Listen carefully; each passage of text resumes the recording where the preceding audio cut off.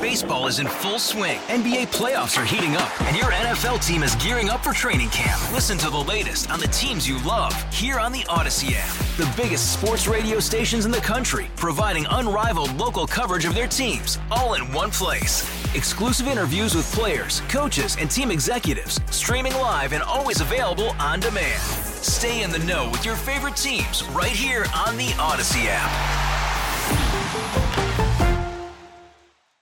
If you lose your home state twice, you could become a fill-in host on KMOX.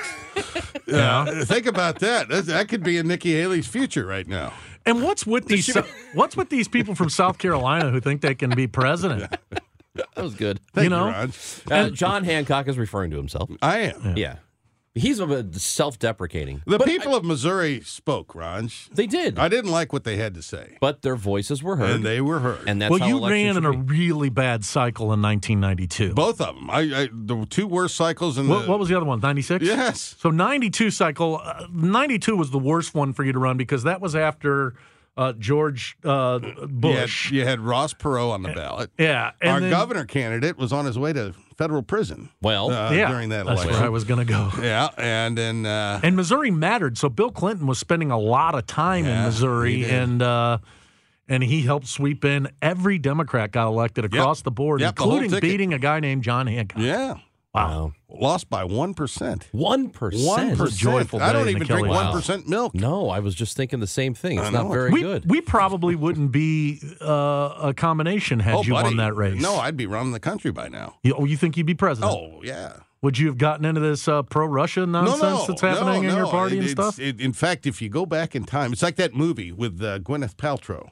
Sliding doors? Yes. Shallow Hal. No, I like that one. Where she goes through the door there, and then she gets hit by a bus or something. And then she goes through the door Ethan Hawke's 10 in that minutes with later, and she's fine. And they play out both scenarios through the movie. How can a man have seen that movie but still not have seen The Godfather? I saw The Godfather. What? I watched The Godfather with my grandfather, with my father-in-law. Really? Yes. And your take?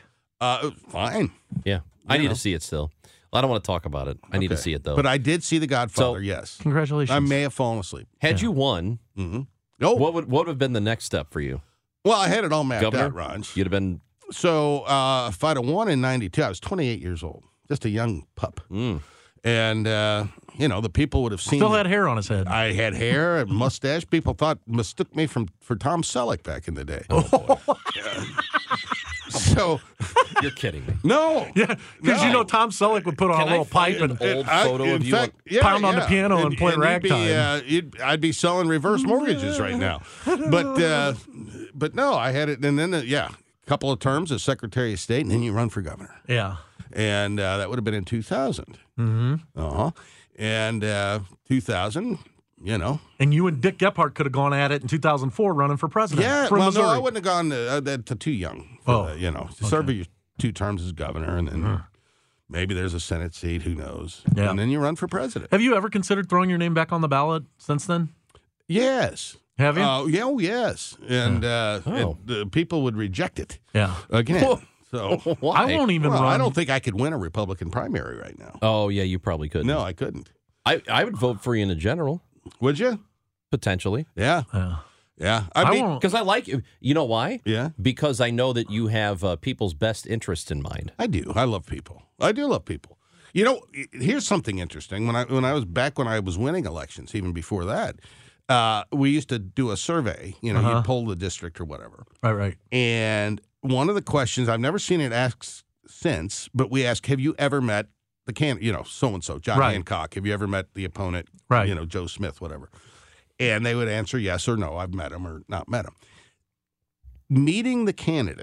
Just meeting the candidate is a stronger predictor of a vote than party affiliation, issue positions, anything else. I guess it's true at the local level. If they've met the candidate, they are far more likely to vote for them. Interesting. Yeah. It's because they become humans and right. Yeah, it's and more likable. Although we had the one guy, you don't become a part of the cliche argument. You actually become a human. You'll like this, Michael. When I was a director of the Republican Party and you were running the Democrat Party, so you go out and recruit these candidates to run for state rep. And different things. So we had this guy liked him. He was a minister there in the local area. Okay. And wanted him to run for office. Turns out he's at Disney World with his family. And the filing deadline's here. And so we I'll run. So we flew him back to Missouri to file for fill office out his for paperwork. State rep. And fly him back to Disney World. And so he starts the campaign. We did a poll before the campaign started. He was losing by 12 points. Uh-huh. And we said, okay, now what you need to do is you need to go door to door and meet these voters. Right. So, man, he's every day. He's going door to door. We went back and polled after he'd been door to door for about 3 months. He was losing by 22 points. Yeah. So we said, okay, so there goes stop going door to door. Yeah. Stop talking. How awkward was he? He didn't go well. And he missed a whole day of his trip to Disney World. I know. It was terrible. Yeah. All-star closer Kenley Jansen, we have a question. What's the best podcast of all time? Baseball isn't boring, baby. I'm Rob Bradford, and every single day I'm sitting down with the biggest names to show you this great game is the greatest game. It's my podcast. It's my passion. It's a cause I started more than 2 years ago and is now the most prolific national daily baseball pod there is. Another fact, so jump aboard the BIB Express. Follow and listen to Baseball Isn't Boring, presented by Wasabi Hot Cloud Storage on the free Odyssey app or wherever you get your podcasts.